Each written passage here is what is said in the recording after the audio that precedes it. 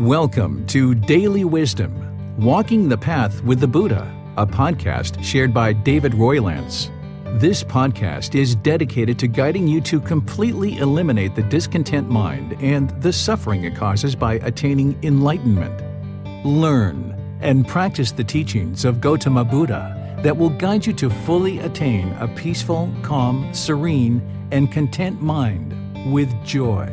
To support this podcast, visit patreon.com/support Buddha or visit buddhadailywisdom.com, where you will discover a full range of courses, retreats, and online learning resources to assist you on the path to enlightenment. Now, here's our teacher to share more.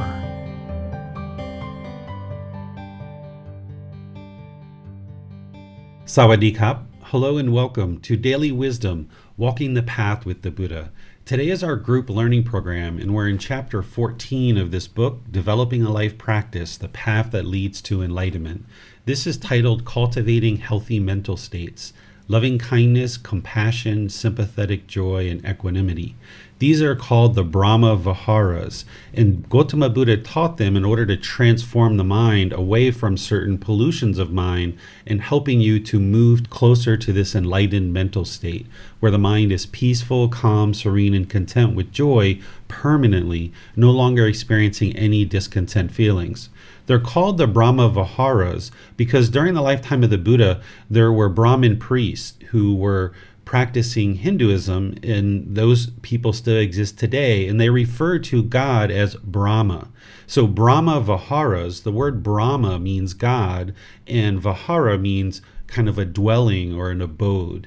Whether you have belief in God or understanding of God or not isn't necessarily important for this conversation, but I would just like to help you understand where this term Brahma Vihara comes from. While Gautama Buddha shared multiple teachings during his life, he observed that these were being taught during his lifetime, and he knew they were important for the path to enlightenment. So the Brahma Viharas, or these dwellings to bring you closer to God, are being taught as part of the path to enlightenment and in the Buddhist teachings to help you transform the mind away from very specific pollutions and providing you remedies in order to move the mind closer to this enlightened mental state. One way to think about the Buddhist teachings are that the Buddha is like a medical doctor, and he sees certain problems or certain symptoms in the unenlightened mind, and he's providing a remedy or a solution or a prescription to remedy that problem in the mind. So what you're going to hear from me today in our class is I'm going to explain what the four Brahma Viharas are in detail, explaining what each one is. I'm going to explain what they actually remedy in terms of the unwholesome qualities of mind that are eliminated in terms of arising these wholesome qualities to eliminate these unwholesome qualities. And then I'm going to share with you how to actually cultivate each individual mental state of the Brahma Viharas. So I'd like to welcome all of you, whether you're joining us for the first time or you've been joining us regularly. We're about a little bit over halfway through our group learning program, and we're going to continue throughout the rest of this program sharing chapter by chapter on Sundays, and then on Wednesday we do meditation together. And then around the beginning of November, we're going to be doing a special series called the Retreat Series, which is 8 individual classes over a 2-month period, which are classes from the U.S. retreat that I taught this summer. And the classes that are unique in that retreat, I'm going to be sharing them online November and December so that you can learn those 8 new classes that I taught in the U.S. retreat. So again, welcome. Let me just switch over to providing some visual aids to help you guys see what it is that I'm sharing with you today. This first Brahma Vihara that I would like to share with you is called loving kindness. This is active goodwill towards all beings without judgment, a genuine interest in seeing all beings be well. This is where you don't have any ill will or any hatred towards any beings whatsoever. And this is without judgment. This is not judging whether someone is deserving of your goodwill or is deserving of your interest to see them be well. But this is you cultivating in the mind this genuine interest in seeing all beings be well and having goodwill towards all beings. What this healthy mental state is remedying is the unwholesome quality of anger, hatred, ill will, and all the lesser versions like frustration, irritation, annoyance, and dislike. Because the cause of discontentedness is craving, desire, attachment. This is the mental longing with a strong eagerness, where the mind is chasing after the objects of its affection. And if it gets what it wants, it's going to experience those pleasant feelings: happiness, excitement, elation, thrill, euphoria. But those feelings of pleasant feelings are just temporary, because the mind is basing its inner feelings on some impermanent condition. Those pleasant feelings are going to eventually fade.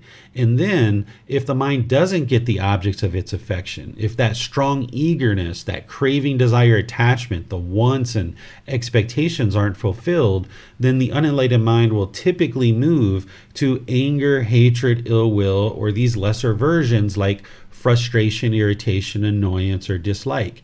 And then we typically push away the thing that is uncomfortable for us, thinking that that's going to solve the problem. This is called aversion, when we push away people and situations that are uncomfortable and we feel like that's actually going to solve the problem.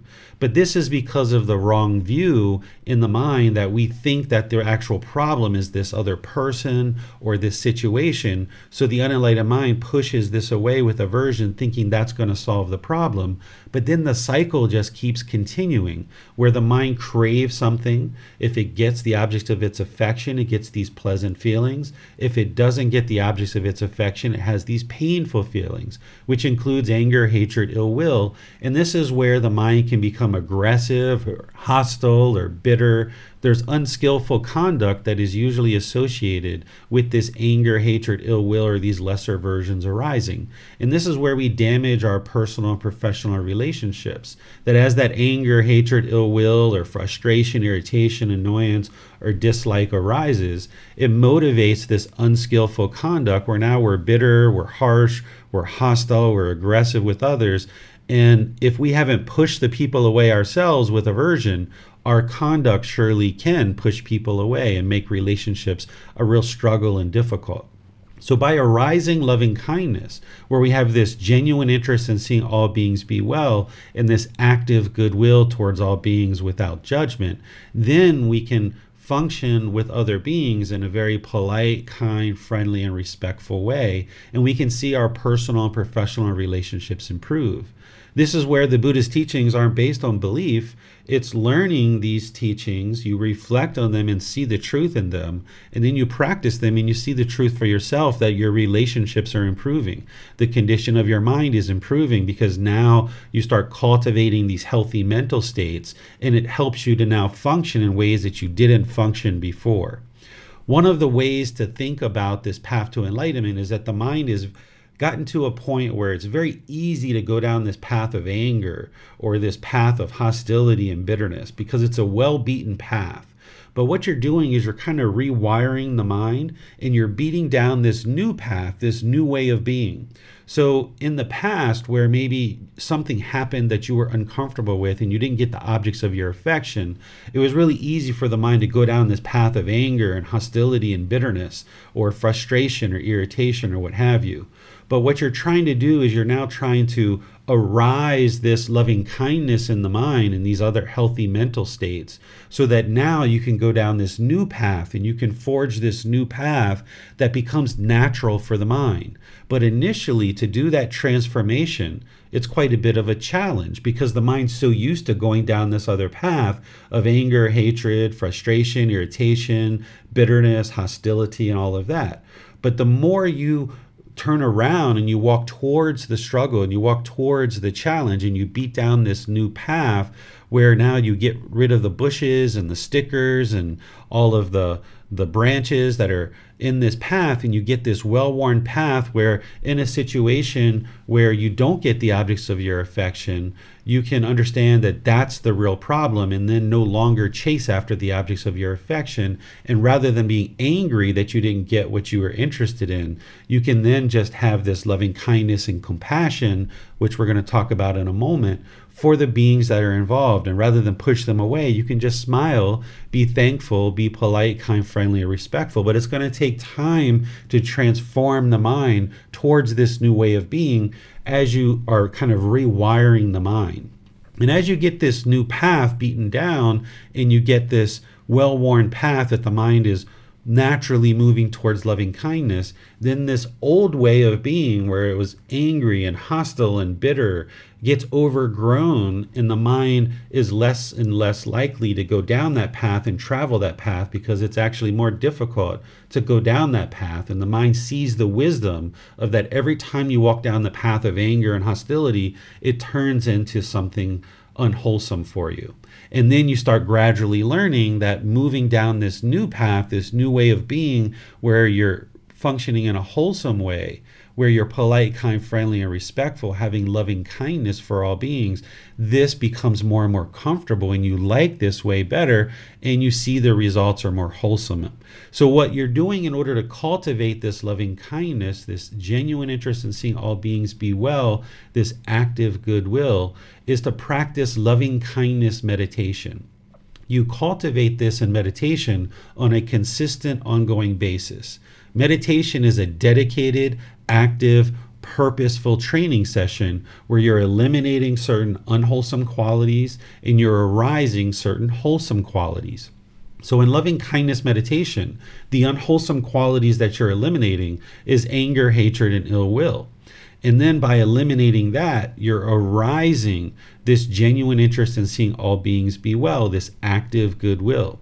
And we do loving kindness meditation through various affirmations where you start with, may I be peaceful, may I be safe, may I be well, may I be free of all discontentedness and the suffering it causes. Because you need to start with I.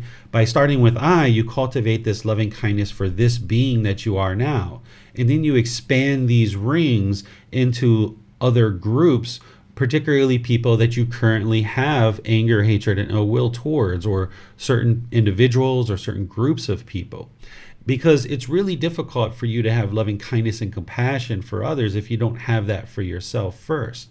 So you cultivate in meditation this loving kindness for yourself, this being that you are now, and then you expand this further and further to other beings. And this will not only help you to practice loving kindness with others, but if there's any kind of negative self-talk or any hostility or bitterness towards this being that you are now, this can all be eliminated. Resentment and hostility towards this being who you are, oftentimes there's this negative self-talk in the mind that makes it very difficult and very challenging for you to have a loving and kind relationship with yourself or this being who you are right now. So by doing loving kindness meditation and starting with I, this being who you are now, you cultivate this more healthy relationship with yourself, and you see how that improves your thinking, and you rewire the mind and go down this more wholesome path of loving kindness and this genuine interest in seeing yourself be well. And then as you develop that and see how that improves the state of mind by cultivating this healthy mental state, you're then able to practice that with other people more readily. And because this is gradual training, gradual practice, and gradual progress, you're not going to see immediate results the first time you do the meditation, or just learning this intellectually. You're not going to be able to go out today and treat everybody in your life with loving kindness. There's probably people in your life right now where you are kind of hostile and you are bitter and you are kind of maybe resentful towards them for various reasons. So you're not going to be able to just snap your fingers and turn the mind and transform the mind to go down this new path. It's going to take this gradual training, gradual practice, and gradual progress where you're gradually arising loving kindness in the mind more and more through meditation. And you do that consistently over a consistent long-term period of time. And then as you're doing this in meditation, you're also practicing loving kindness in daily life. because you can't meditate your way to loving kindness. You can't meditate your way to enlightenment. You need to be practicing the teachings outside of meditation as well. So you cultivate loving kindness in meditation. This is kind of like filling up the gas tank, so to speak.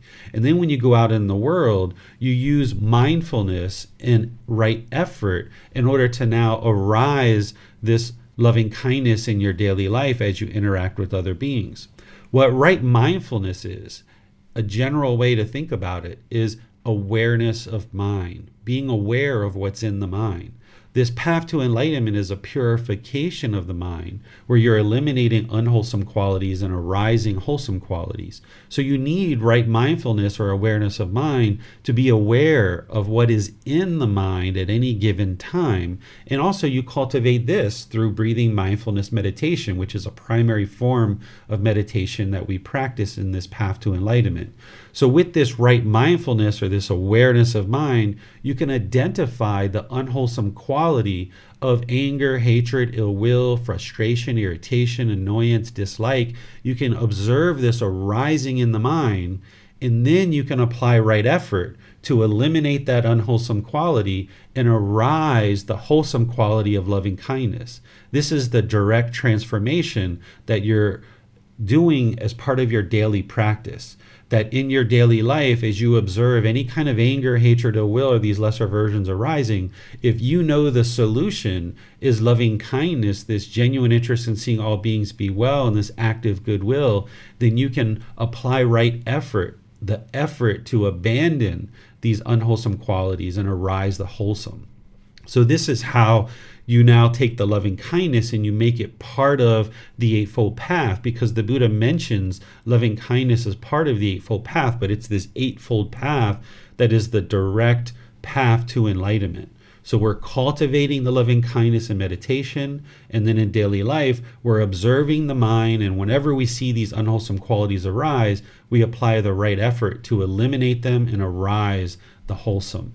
This is where having a detailed understanding of the Brahma Viharas and the problems or the challenges that the unenlightened mind experiences, then you know the prescription, or you know the remedy, you know the solution of how to transform the mind away from those unwholesome qualities. Because as I mentioned, you can't learn in a class and immediately click the fingers and go out and practice loving kindness with every single being in the world. You're going to need to practice the teachings. So right now you're doing the learning part in class, and then you start reflecting on this and you start seeing how, yes, loving kindness is the exact opposite of anger, hatred, and ill will. And you start reflecting on how practicing loving kindness in your daily life through your personal and professional relationships will improve your relationships. And this can come into your intentions, your speech, and your action. And you can see through reflection that, yes, this would be a better way to live, that you're done with being hostile and aggressive and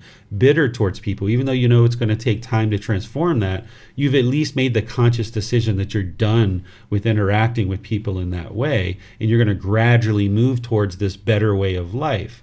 So as you see through learning, through reflecting that, yes, this is the truth, now you start practicing this in daily life, where you start practicing loving kindness meditation, and you start practicing mindfulness, where when you're aware of the anger arising in the mind, you can then apply right effort to cut that off, let it go, and arise loving kindness. So this is the first Brahma Vihara. This is the way to arise this loving kindness and get rid of these unwholesome qualities of anger, hatred, ill will, and all those lesser versions. Then the next one that I'll share with you before I open up to any questions on these two is compassion. Compassion is the concern for the misfortune of others. This is a very important mental state to have in terms of cultivating healthy mental states, because as we understand in the teachings of the Buddha, we need to practice this middle way. Whereas if we're craving and desiring for everyone to be a certain way in the world, and we're really upset every time we see somebody's in an unfortunate situation, this is going to cause our own discontentedness, because we have this mental longing and strong eagerness, this yearning for all beings to be peaceful, or all beings to be safe, or all beings to be free of poverty or free of famine and things like this, if we're craving for all beings to always be a certain way, this is craving permanence. And that's going to lead to our own discontentedness, because it's not possible, because of the universal truth of impermanence, for all beings to be in a fortunate situation. It's not possible for that to occur. So if we crave and we're on one side of things, then it's going to cause our own discontentedness. But also, if we're over here on this side, where we were indifferent and we didn't care what other people experience. We didn't care about the misfortune of others. We didn't care when we saw somebody in some unfortunate situation. That's not going to promote a healthy mental state either. So what compassion is doing is helping you bring the mind to the middle, where you're not worried and have anxiety and overactive mind and worried about other people's misfortunes, but you have concern. Where when you see somebody in an unfortunate situation, you have concern for them. And maybe you take action in order to practice helping this person through generosity or something else that you might do, but maybe not. Maybe you're unable to help this person. And that's okay too, because you're not going to be permanently able to help every single person in every situation.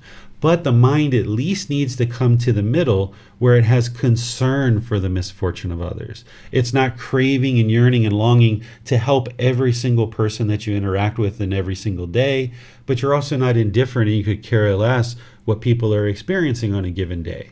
Instead, you bring the mind to the middle, where there's this concern for the misfortune of others.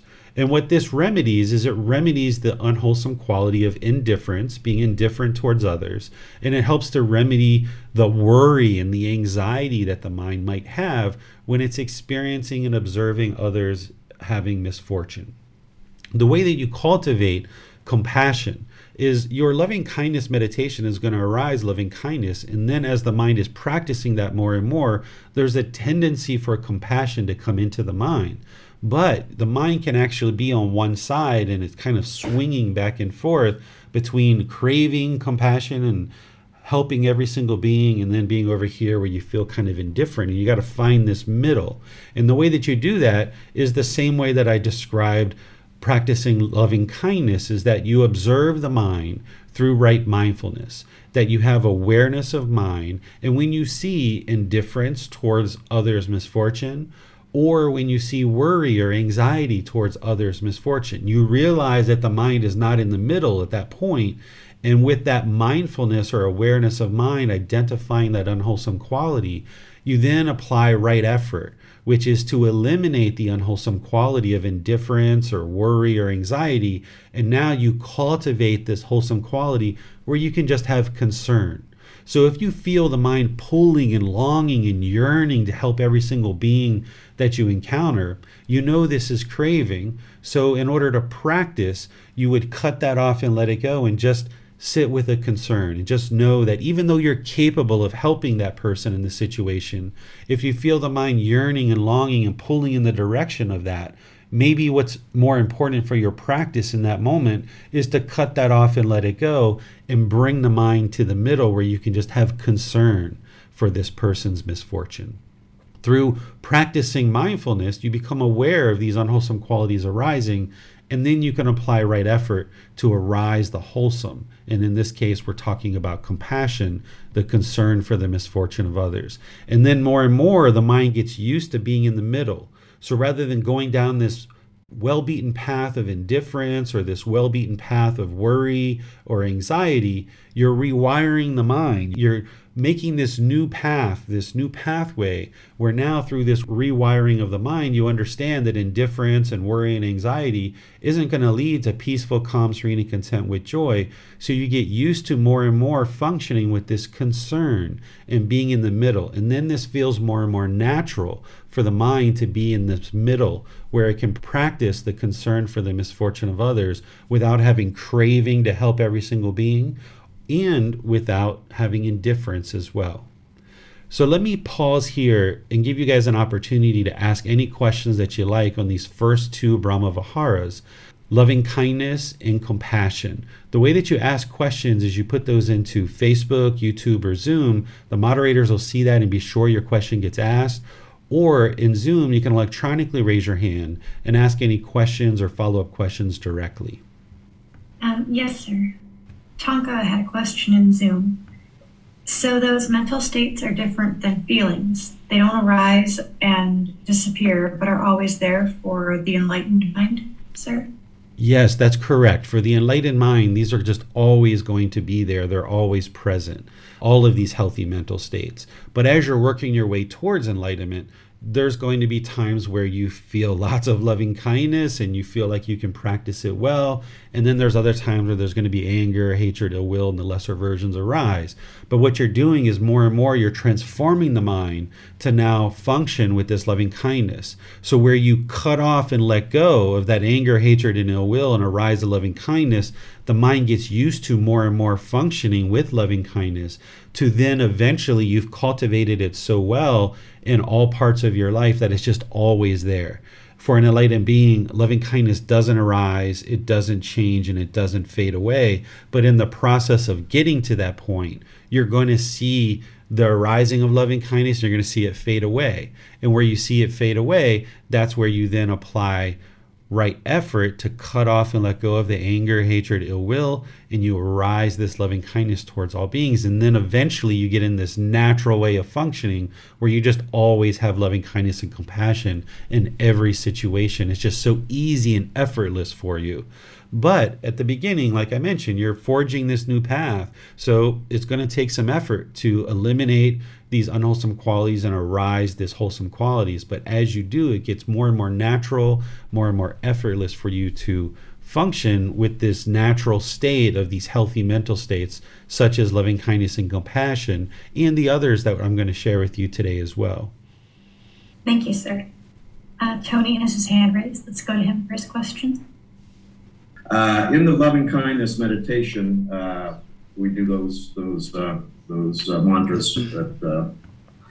But when we get into a situation when we're being unskillful and our mind and not in meditation, but the mind goes off into a story about disliking a person or whatever, would that be a time that we'd cut that off and then we'd go to do mantras to I call them mantras, may I be kind, or may this person be kind, and so on and so forth. Is that a way to overcome the unwholesome thoughts?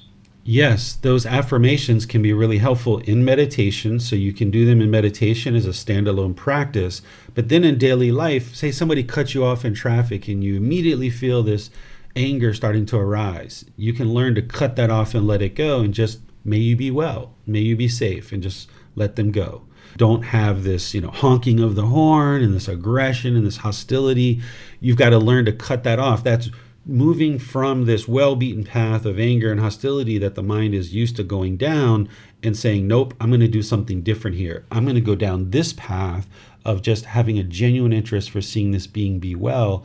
And then this becomes more natural, that the mind in the future, as you do this repeatedly over time, when someone cuts you off, you're like, oh, of course, may you be well. And you just have this genuine interest in seeing them be well. There's no hostility that arises whatsoever in that situation. But that's the transformation that needs to gradually occur. So when you spot it with mindfulness and you observe that unwholesome qualities arising, that's where you cut it off, let it go. And you can use those same affirmations for meditation in daily life, either repeat them in the mind or even say them out loud as you need them in a situation where maybe someone cuts you off in traffic or there's something else going on. So there's no problem when you see that your mind is becoming hostile and aggressive, either in person or even if you're isolated in your car and somebody cuts you off and you cut that off and let it go. This is rewiring the mind to no longer go down this path of anger. Thank you, sir. You're welcome. Jan has her hand raised. Let's go to her for her question, sir. Thank you, Miranda. Thank you, Teacher David. Teacher David, there are persons who have physically harmed the body in the past, and so practicing to find loving kindness towards these individuals is a great challenge. I wonder if you might offer some guidance in this situation when when someone has been harmed physically, frightened, and so forth, and there's quite a bit of trauma, I believe that it would be wise to cultivate loving kindness so that one doesn't suffer those effects going forward. Would you say that's correct? And any guidance you could offer would be appreciated. Yes, I agree with that. If people have harmed us in the past, either physically or verbally or sexually or some other way, then as long as the mind's harboring this anger, hatred, and ill will, it's only hurting you or this being who we are right now. It's only harming our own mind. So cultivating loving kindness and compassion is a way for us to release that from the mind and then get to a healthy mental state for ourselves. Cultivating these healthy mental states doesn't mean we're going to go back to that person and have a loving and kind relationship with them and try to reforge a better relationship, because that person is most likely not in a position to do that. And it's not necessarily wise for you to go back and relive that through having contact necessarily with this person. So whether this happened 5 years, 10 years, 20 years ago, if the mind's still holding on to any anger, hatred, or will or lesser versions like resentment and other things like this, it's only going to hinder your own enlightenment. So the approach to cultivating loving kindness is exactly the same, is that you cultivate it through meditation. And then when you see the thoughts arising of past events, you cut those off and you let them go, and you arise this loving kindness, realizing that it's in the past, that you're making wise decisions to no longer associate with that person, and that harm isn't going to come to you any longer. You're just trying to rewire the mind so that these repetitive thoughts of the experiences that you had in the past aren't recurring. But they're going to recur for a period of time until you do enough breathing mindfulness meditation, and until you do enough loving kindness meditation, until you do enough mindfulness where you're aware of these thoughts arising and you cut it off and let it go through applying right effort. Doing this gradually over time, doing enough of this, it accumulates to the point where the mind is fully transformed and those thoughts don't arise in the mind any longer. You have the memories of those things that occurred. You know that they occurred, but they no longer arise in a harmful way and they impact you in a harmful way because you've transformed any anger, hatred, and ill will into just having this active goodwill towards this being and having this compassion, this concern for their misfortune. And you've now decided to move on and no longer allow this experience that occurred to burden you in your current life and in the present moment. So it's still the same thing. Meditating, having awareness of mind through right mindfulness, and applying right effort to cut off and let go of any unwholesome thoughts that are arising, and then applying the effort to arise these wholesome qualities, these healthy mental states of loving kindness, compassion, and potentially others. It does not appear there are any other questions at this time, sir. All right, so let's move on to the next set of healthy mental states that are part of the Brahma Viharas. There's 4 total here, so these are the next 2. The next 2 are sympathetic joy and equanimity. Sympathetic joy is the joy for others' success, even if you didn't contribute to it. Because oftentimes what the unenlightened mind wants to do is, because of its craving, desires, attachments, chasing after the objects of its affection, when it sees somebody else being successful, then the mind wants to experience and arises this envy and jealousy. Or if there's somebody that does something successful in your life, you might arise this pride that comes into the mind, where the mind becomes arrogant and prideful. Maybe if your children are successful, maybe there's this pride that arises. So sympathetic joy is going to remedy both sides of this. Whereas if, say, you have a job and there's a certain promotion that you really want, you have this as an object of your affection, and you don't get that promotion, but say somebody else gets the promotion, and now there's this envy or this jealousy that arises, and now that comes out through your intentions, speech, and actions when you interact with this person who's gotten this promotion. This is going to damage your personal and professional relationships.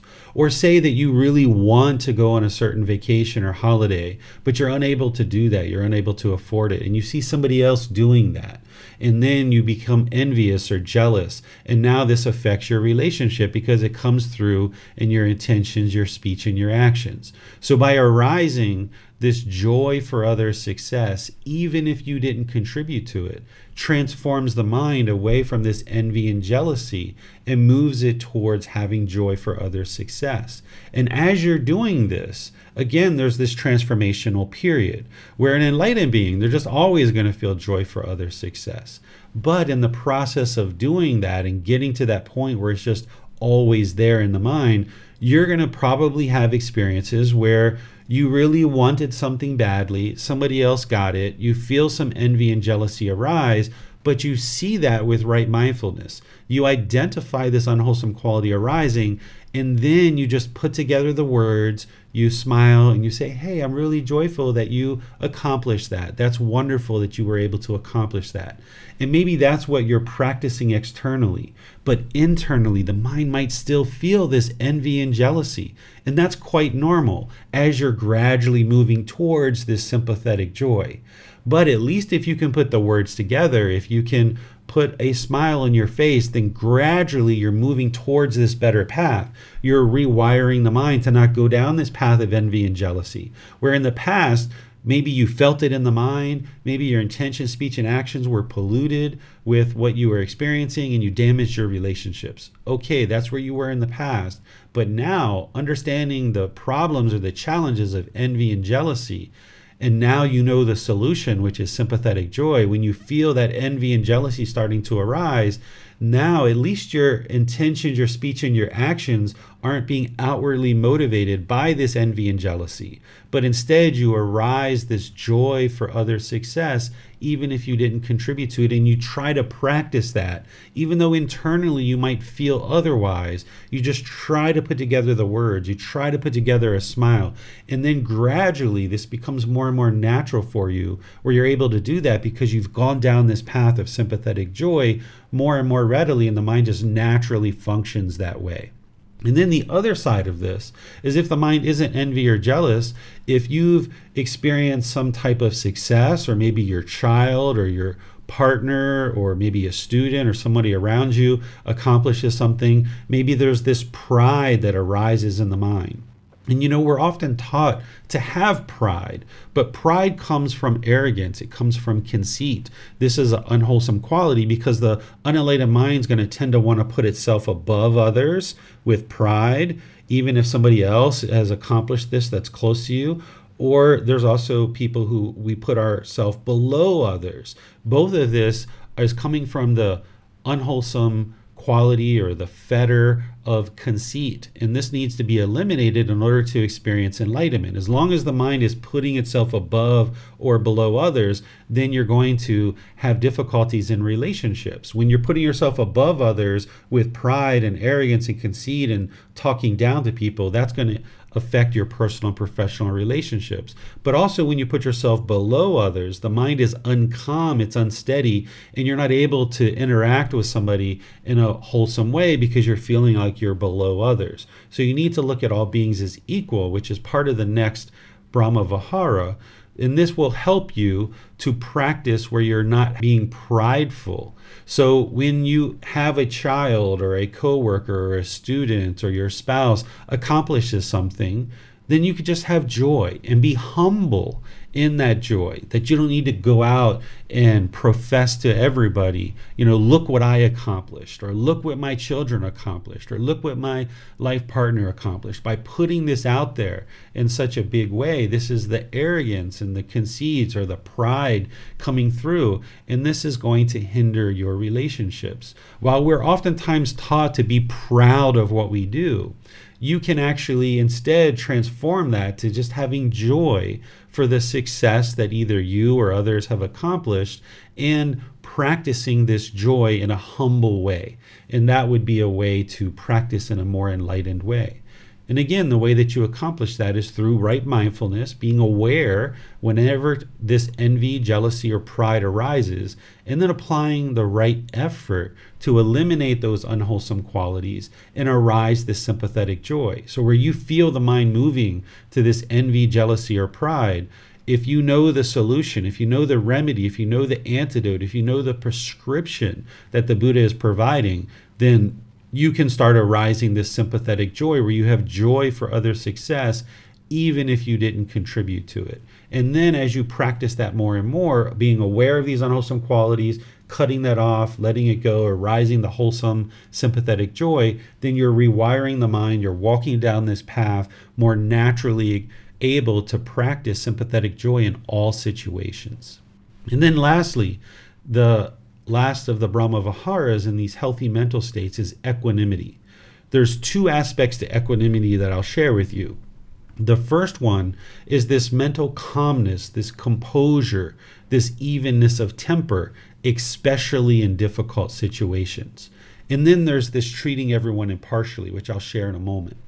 This mental calmness, composure, evenness of temper, especially in difficult situations, is how the mind can remain calm and peaceful in all situations, regardless of what's happening in any given situation. But as long as there's craving, desire, attachment in there for life to be a certain way or for things to happen a certain way, it's going to be really challenging to practice equanimity. So that's why breathing mindfulness meditation is so important, to knock down the craving, desire, attachments.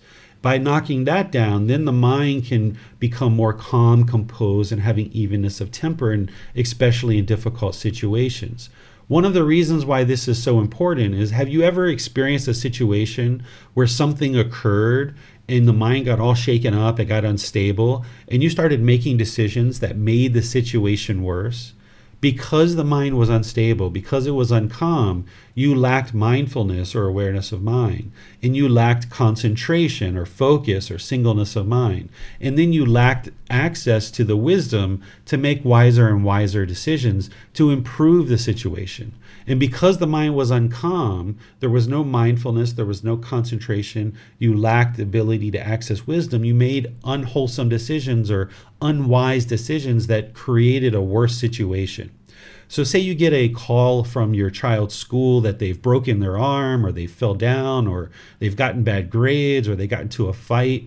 If right away you get all bent out of shape and your mind is uncalm and you jump into the car and rush to the school, you might get in a car accident and make the situation worse, because now you're in the hospital and you can't help your child.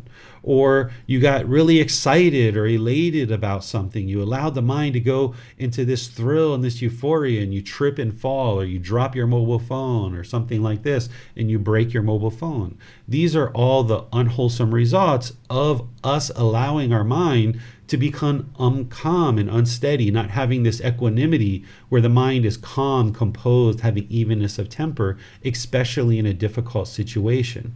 So what you're remedying here with equanimity is this restlessness of mind, this worry, this anxiety, this overactive mind. Because as long as the mind is restless, worried, having anxiety, or having overactivity of mind, the mind's going to be uncalm.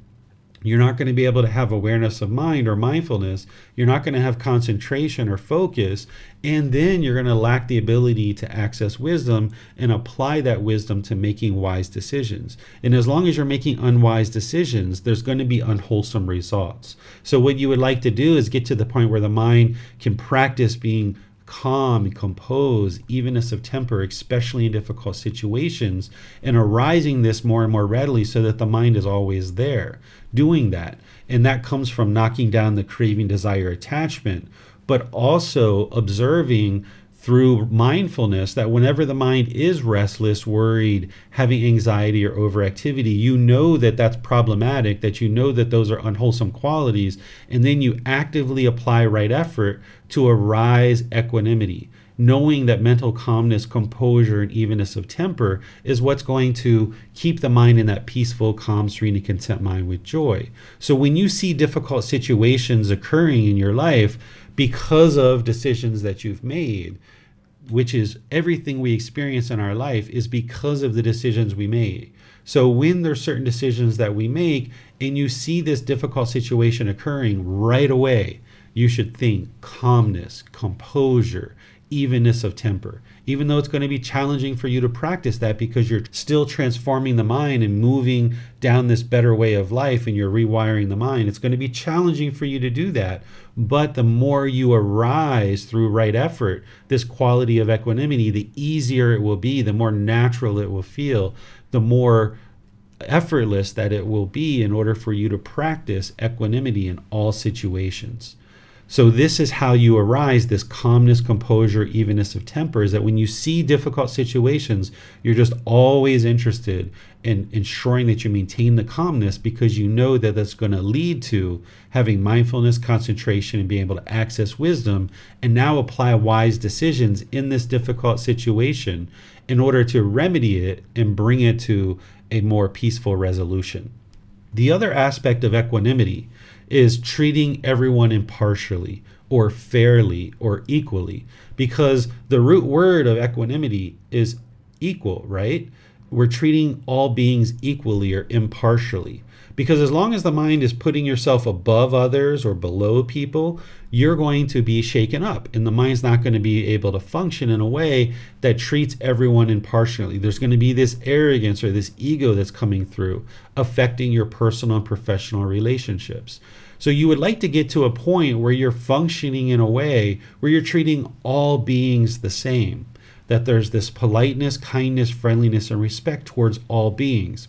If you've ever been in a situation where you felt like you were above somebody and you're looking down on them, you might have been talking with arrogance or hostility. You might have been looking down to them and speaking in a demeaning way. And then when you're around somebody who you look up to, now you have to completely change, and almost the mind short circuits, and you have to change the way you interact and you speak to this person, because now you no longer see yourself above them, you see yourself below them, and now you have to speak in a different way. And this really wears on the mind. It really burdens the mind. It takes a lot of effort to constantly be evaluating, am I above this person or am I below this person? Because I speak to people above me in this way, and I speak to people below me in this way. And this is a real burden to the mind. It wears on the mind. It takes a lot of energy to do that. But an enlightened being is going to speak to all people and interact with all people in exactly the same way.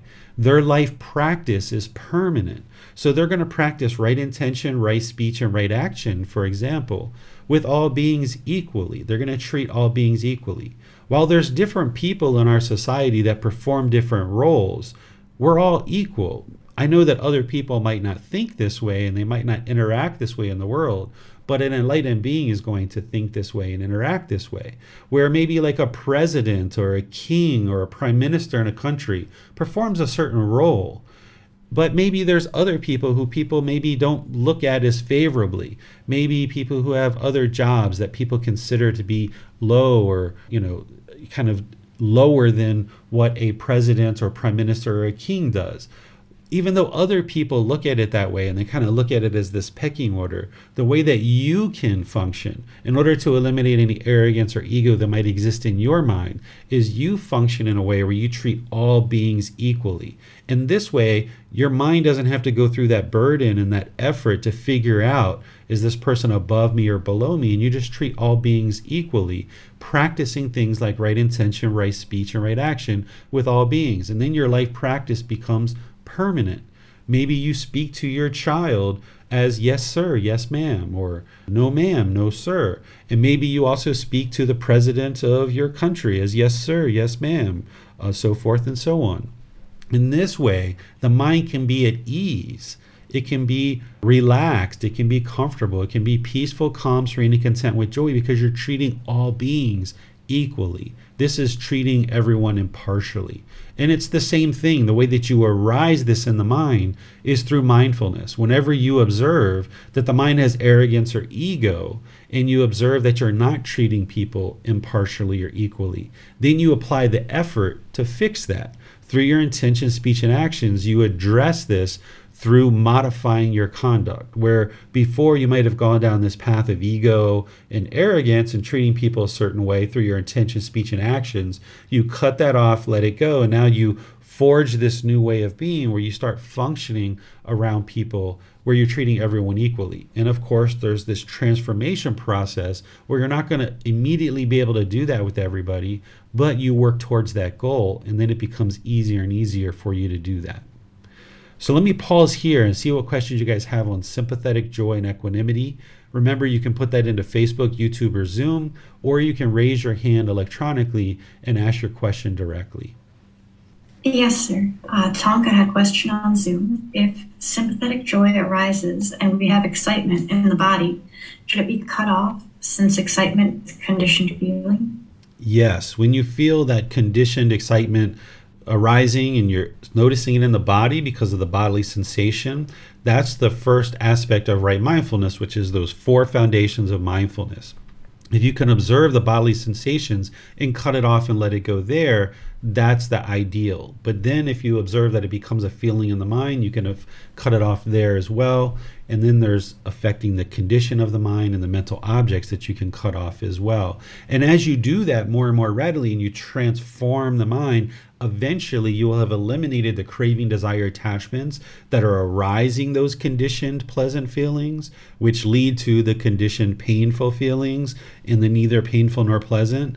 Eventually you'll have eliminated enough of those craving, desire, attachments where those conditioned feelings will no longer arise anymore. And this is how you know that the mind is becoming liberated. It's becoming liberated from those strong feelings. The mind is moving to peace, to enlightenment. But it's a gradual transformation of accumulating enough experiences where the mind has done this, where it's knocked down and eliminated the craving, desire, attachments that are causing it.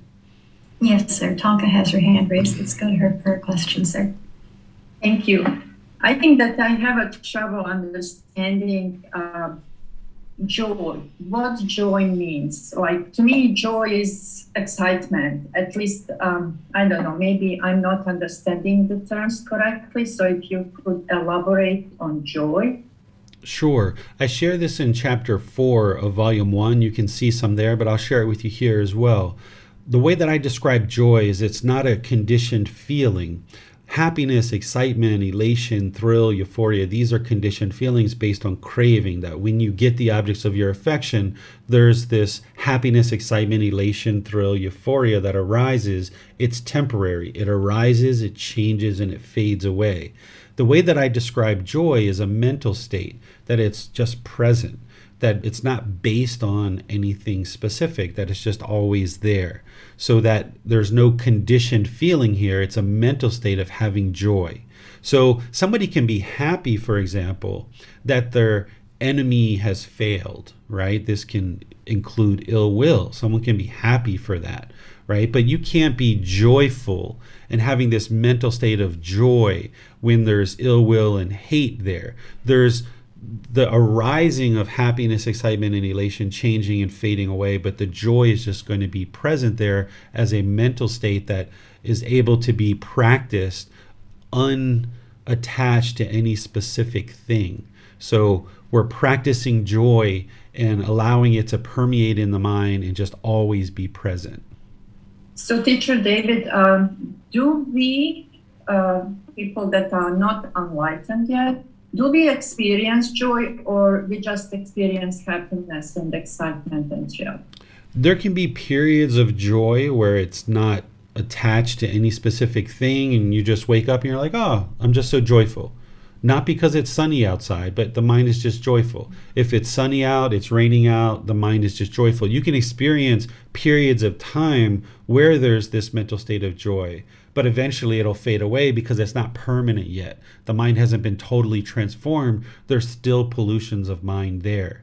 But what you're trying to do is you're trying to expand that where the mind is joyful for longer and longer periods of time, and it's not affected by any conditions such as craving, anger, and ignorance. So when all the craving, anger, and ignorance is gone, the mind is enlightened, the joy is going to be there permanently. But even in that first, second, and third stage of enlightenment, there's still pollution of mind that exists. So the joy is going to be temporary, but you can experience what that's like and then get used to practicing that more and more and more. So where you observe that the mind is joyful, unattached to any specific thing, then you know that that is pure joy, that the mind is just joyful because it's joyful.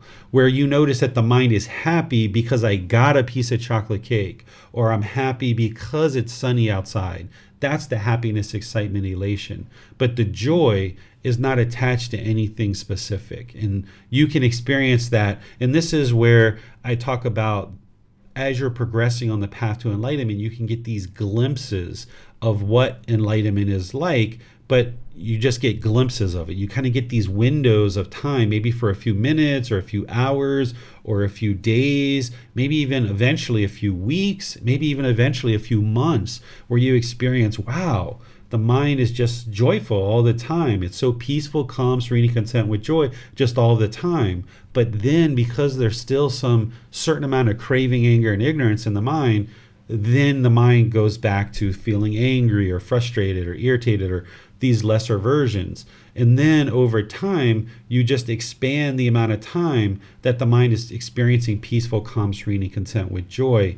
And you're getting these glimpses along the way for longer and longer periods of time until eventually 1, 2, 3 years, you've had nothing but peaceful, calm, serene, and content with joy.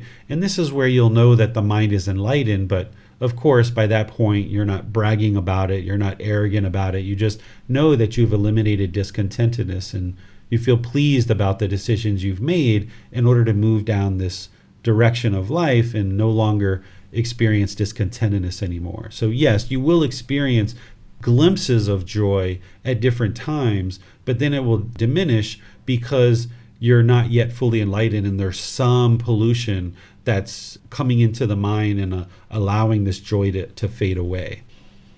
Thank you very much. You're welcome. Sir, when one is working on this equanimity and treating everyone equally, can there be a craving, desire, or attachment in the mind that can cause someone to look at themselves as above or below others? And if so, I'm assuming it would be wise then to try to identify that craving or desire and work on that and eliminate that from the mind? Yes. Would that be correct? Yes, it's craving, desire, attachment that's motivating all this unskillfulness. And of course, it all comes back to the ignorance or the unknowing of true reality, because the unenlightened mind lacks the wisdom to understand that craving, desire, attachment is such a problem. It lacks the wisdom to understand anger, hatred, ill will is such a problem. It lacks the wisdom of how to train itself in order to eliminate these pollutions and arise these wholesome qualities in the mind.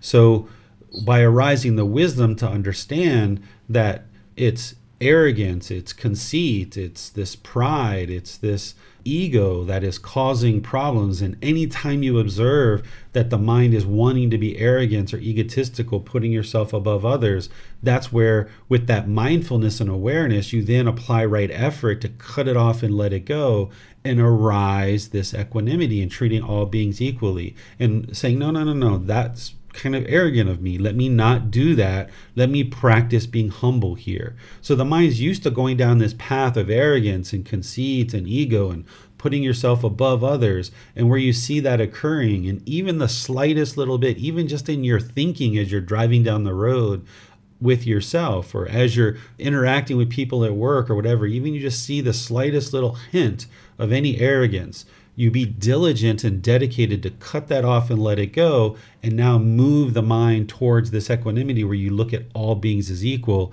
and you be humble and realize that that's beneficial for your practice. Yes, thank you, sir. You're welcome. Tony has his hand raised. Let's go to him for his question, sir. Yes, Teacher David. A few times this happened to me. I've been walking my dogs or walking the park or walking the woods or walking somewhere, and I feel this joy. And in the meditation, I've been doing some meditations on joy. Would that be craving? It's sort of a happiness, joy, but it's somewhat because I'm walking in the woods with the dogs and it's birds are chirping, et cetera, et cetera. So would that be considered craving, or it just happens to be?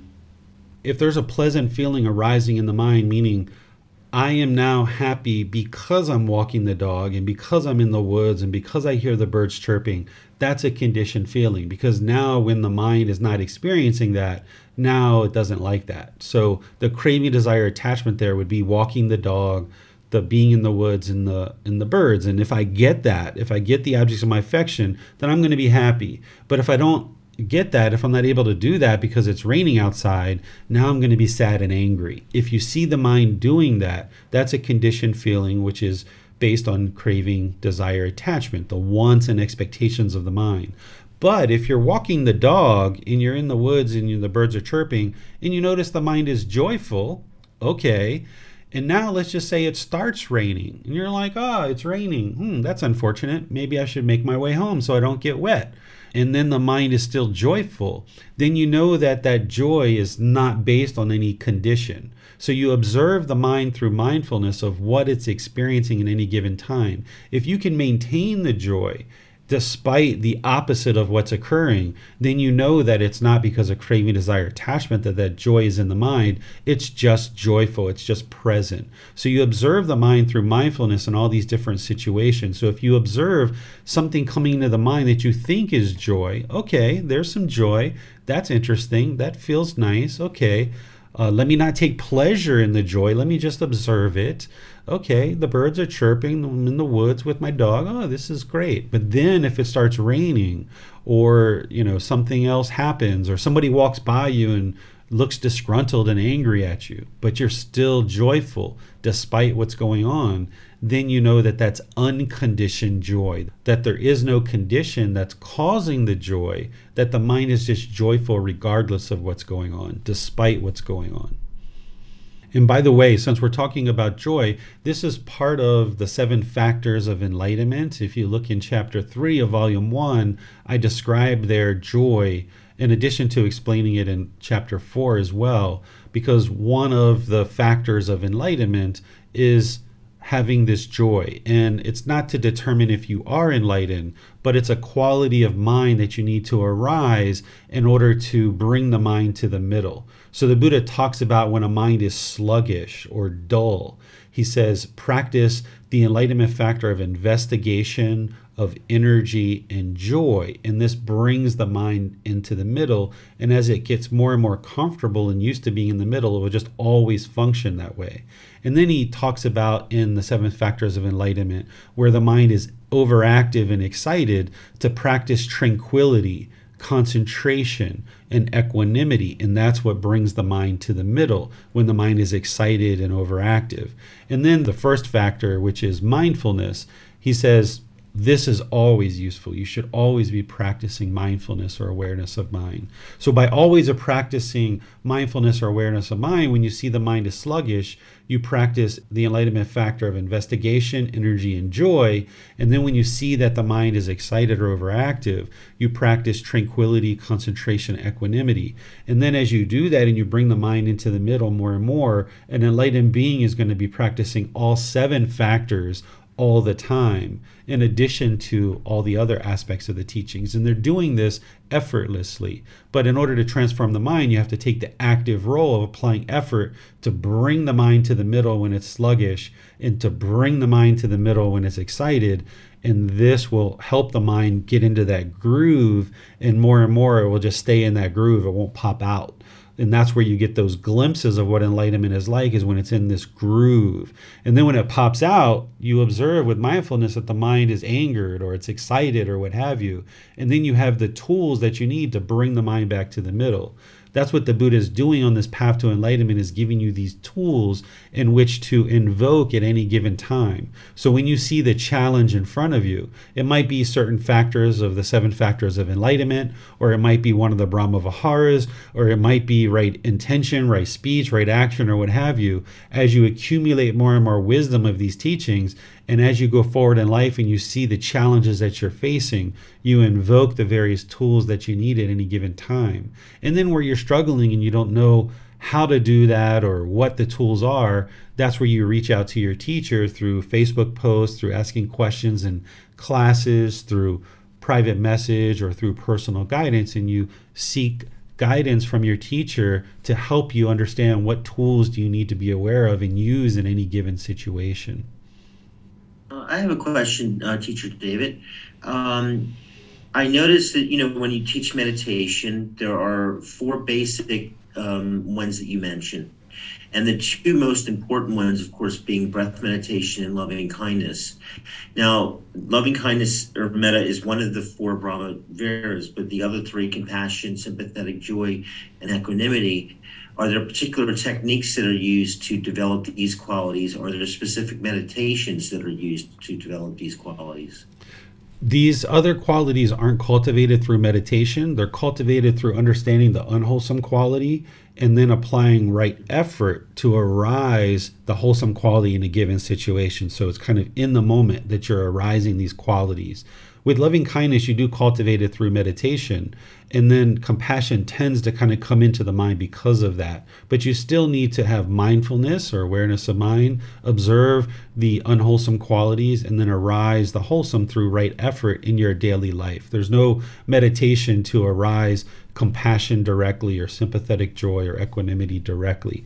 Equanimity does come into the mind as you're practicing breathing mindfulness meditation. The mind learns to be more calm. By eliminating craving, desire, attachment in the mind, you start observing that sympathetic joy is easier to practice, equanimity is easier to practice, and so forth. So these two primary forms of meditation, breathing mindfulness meditation and loving kindness meditation, are eliminating the pollutions of mind that are hindering you from being able to practice loving kindness, compassion, sympathetic joy, and equanimity. So those meditations are working to eliminate the pollutions that are hindering you from doing that and creating obstacles. But then in the moment, you still need to be observant with mindfulness of what the unwholesome qualities are, cut those off and let them go, and then arise with right effort the wholesome qualities. Thank you, sir. You're welcome. It does not appear we have any other questions this time, sir. Okay, so this is everything related to the Brahma Viharas and these four healthy mental states that are taught as part of the Brahma Viharas. But in this chapter 14, I shared an additional mental state that isn't part of the Brahma Viharas that's important for you to learn and practice and make sure that you're cultivating in the mind. And we've discussed this at different times in our program and in the book, but here I would like to just highlight it so that you guys are understanding of this healthy mental state and that you're able to know what it is, what it remedies, and how to practice it. Because it's oftentimes very challenging for the unenlightened mind to practice a quality of mind like generosity.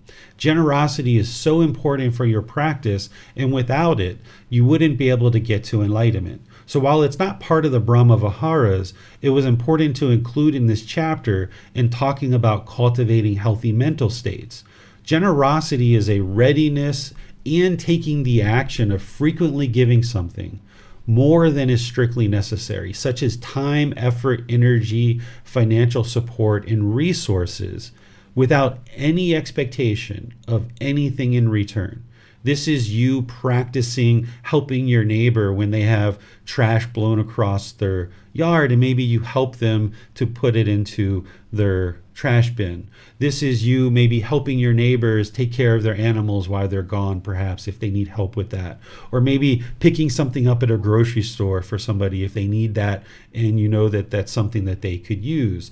There's multiple ways to practice generosity, and you need to make this a daily occurrence in your life where you're just willing to do things in situations with your time, effort, energy, financial support, and resources without any expectation from anybody to get anything in return.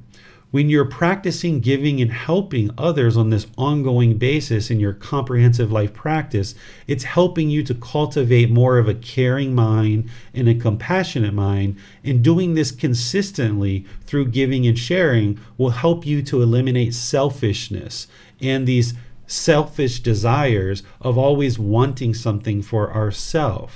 Because the way that we're typically taught and the way that we function in the unenlightened state is I'm going to give $10 and I want something back that is equal to $10 or more than $10. Or I'm going to give something, I'm going to do something, and I want something back in return for that.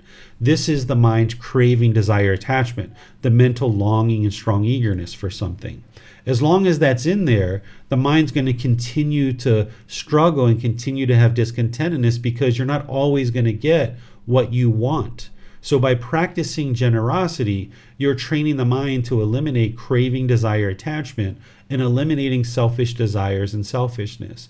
So part of the way of practice is to be ready and willing and taking the action to frequently give something more than is strictly necessary, such as your time, effort, energy, financial support, or resources. It doesn't mean that you give, and you don't have anything for yourself, because that would be craving itself. If you're craving to be generous and you're just giving unfiltered in every situation, and now you lack resources to sustain your own life, that wouldn't be a wise decision. But also, if you were selfishly holding on to things in such a way that you never shared with anybody, and you always expected something in return for everything that you do, this isn't going to produce an enlightened mind either. So practicing this middle way is being willing to do things for others without any expectation in return. Something simple you can do is smile at people. You're not expecting them to smile back. You're not expecting them to be kind and friendly and respectful back, but you just smile, and you're practicing giving your time, effort, and energy, right? Or when you're walking into a store, you might hold the door for somebody, even if it's a child, not just for old people, not just for a woman, but anybody. You can hold the door. Even if you're a woman, you can hold the door. Even if you're a man, you can hold the door. Even if you're a child, you can hold the door for others, because you're already opening the door for yourself. It only takes a little bit more effort to just hold it for a little bit longer for somebody else to walk through. And this is generosity. You're not expecting a thank you. You're not expecting a smile, but you're just choosing to be generous to other people, unattached, without craving anything specific from that individual. This will help you to eliminate your craving, desire, attachment, and promote a healthier mind through cultivating this healthy mental state. The Buddha shares multiple teachings about generosity. In fact, in this book series of 13 books, there's one book that's completely devoted to generosity, with lots of different teachings from the Buddha explaining generosity and why to practice it, why it's important, and how to practice it. It's book 13 in the book series. But there's this one teaching that has always been very impactful when I read it, so I'll share this with you in the words of the Buddha, of what he explains is just one particular teaching around generosity. He says, "Monks, if beings knew, as I know, the results of giving and sharing, they would not eat without having given, nor would the stain of selfishness obsess them and take root in their minds. Even if it were their last bite, their last mouthful, they would not eat without having shared it, if there were someone to share it with. But because beings do not know, as I know, the results of giving and sharing, they eat without having given, and the stain of selfishness obsesses them and takes root in their minds." Let's look at this and help you understand what the Buddha is sharing here. What he's talking about is the results of giving and sharing, that beings do not know as he knows. Well, what he knows as part of his path to enlightenment is he observed his past lives, and he knew that he was very generous in those past lives. And he talks about his generosity in those past lives and in his last life as being the primary thing, in addition to all the other teachings that he learned, but one of the primary things that led to him being able to attain enlightenment on his own, without the help and without guidance of teachers. That through his generosity in previous lives and in his last life, this led to him being able to attain enlightenment, thus eliminating craving, desire, attachment. So the results of giving and sharing that he knows that others don't know is the attainment of enlightenment. He understands this peaceful, calm, serene, and content mind with joy that others aren't aware of, that others don't understand how peaceful, calm, serene, and content with joy that the mind truly is in this enlightened mental state. Because others don't know about what this experience is like to experience enlightenment, they continue to allow this selfishness to obsess their mind and take roots in their mind. So he's encouraging people through the results of giving and sharing that this is what leads to enlightenment, And by practicing generosity, you'll be able to eliminate selfish desires and selfishness, this craving, desire, attachment, in addition to practicing breathing mindfulness meditation and training the mind to let go. Generosity trains the mind to let go as well. Because what selfishness is holding on to things really tight, and the mind doesn't want to let go. And now, through practicing generosity on a consistent, ongoing basis, with your time, effort, energy, financial support, and resources, you're training the mind to let go and give and share without any expectation of anything in return. And then when you see other teachings that the Buddha talks about, he talks about ensuring that you are whole as you practice generosity, that you can't just give without any kind of understanding or wisdom, that you need to take care of your own practice in your own life as well. And then also, if you were indifferent and you never gave, that wouldn't be wise either, that you would be practicing selfishness. So finding this middle way where you're willing to let go. Interesting thing, if you've ever experienced this with the Buddha's teaching here, where he talks about they eat without having given, and he talks about even if it were their last bite, their last mouthful, they would not eat without having shared it. Have you ever eaten a bowl of ice cream and that last bite just tastes so good for some reason? Or that last potato chip just tastes so wonderful and it arises certain pleasant feelings in the mind? When you observe that, take an effort to share that last potato chip or that last bite of ice cream. In situations where you would normally hold on to it because, oh, it just feels so good, and there's this selfishness in the mind that wants to hold on to it, you can practice when you open a bag of chips or you open some food, right away you can offer it to somebody around you. And this is a way to train the mind to let go. Oftentimes with food, we become very selfish. Because of our animal existences in the past, we tend to hoard food. So one of the things that the Buddha is pointing to here and using food as an example is that if you share food, you'll see this generosity arising in the mind. I've been in situations where I've opened a bag of potato chips, I shared them in the group. By the time it got back to me, there was one potato chip. And I ate that potato chip, and then I just got up and bought another bag. And this is okay, where oftentimes we don't want to do that. We don't want to take the effort to do that or the energy to do that. So when you're in situations where giving and sharing is something that you can do, then go ahead and do that and make that a regular part of your day, with a smile, with holding a door, with doing things like this that you can potentially do in your life. And by creating more space in your life where you're not go all the time pursuing selfish desires, you can make space for giving and sharing and helping others in your life. And you'll see that this will arise joy in your life, because as you eliminate craving, desire, attachment, there's going to be more joy that arises in the mind. What questions do you guys have on this? It does not appear there are any questions at this time, sir. All right. Well, this is everything that I had planned to share with you guys today. So I will just thank all of you for joining in today's class and let you know about the future classes of what we've got going on. This Wednesday, we're going to be doing loving kindness meditation as a group in our group learning program. So you can attend live or you can listen to the replay in Facebook, YouTube, or Zoom. And Facebook, YouTube, or the podcast, you can watch the replay, because loving kindness meditation needs to be learned and it needs to be practiced. So now that you understand how important it is, if you haven't yet learned that, or you would like to do that together as a group, we'll be doing that together on Wednesday. And then next Sunday, we're going to be in chapter 15 of this book, Developing a Life Practice, The Path That Leads to Enlightenment.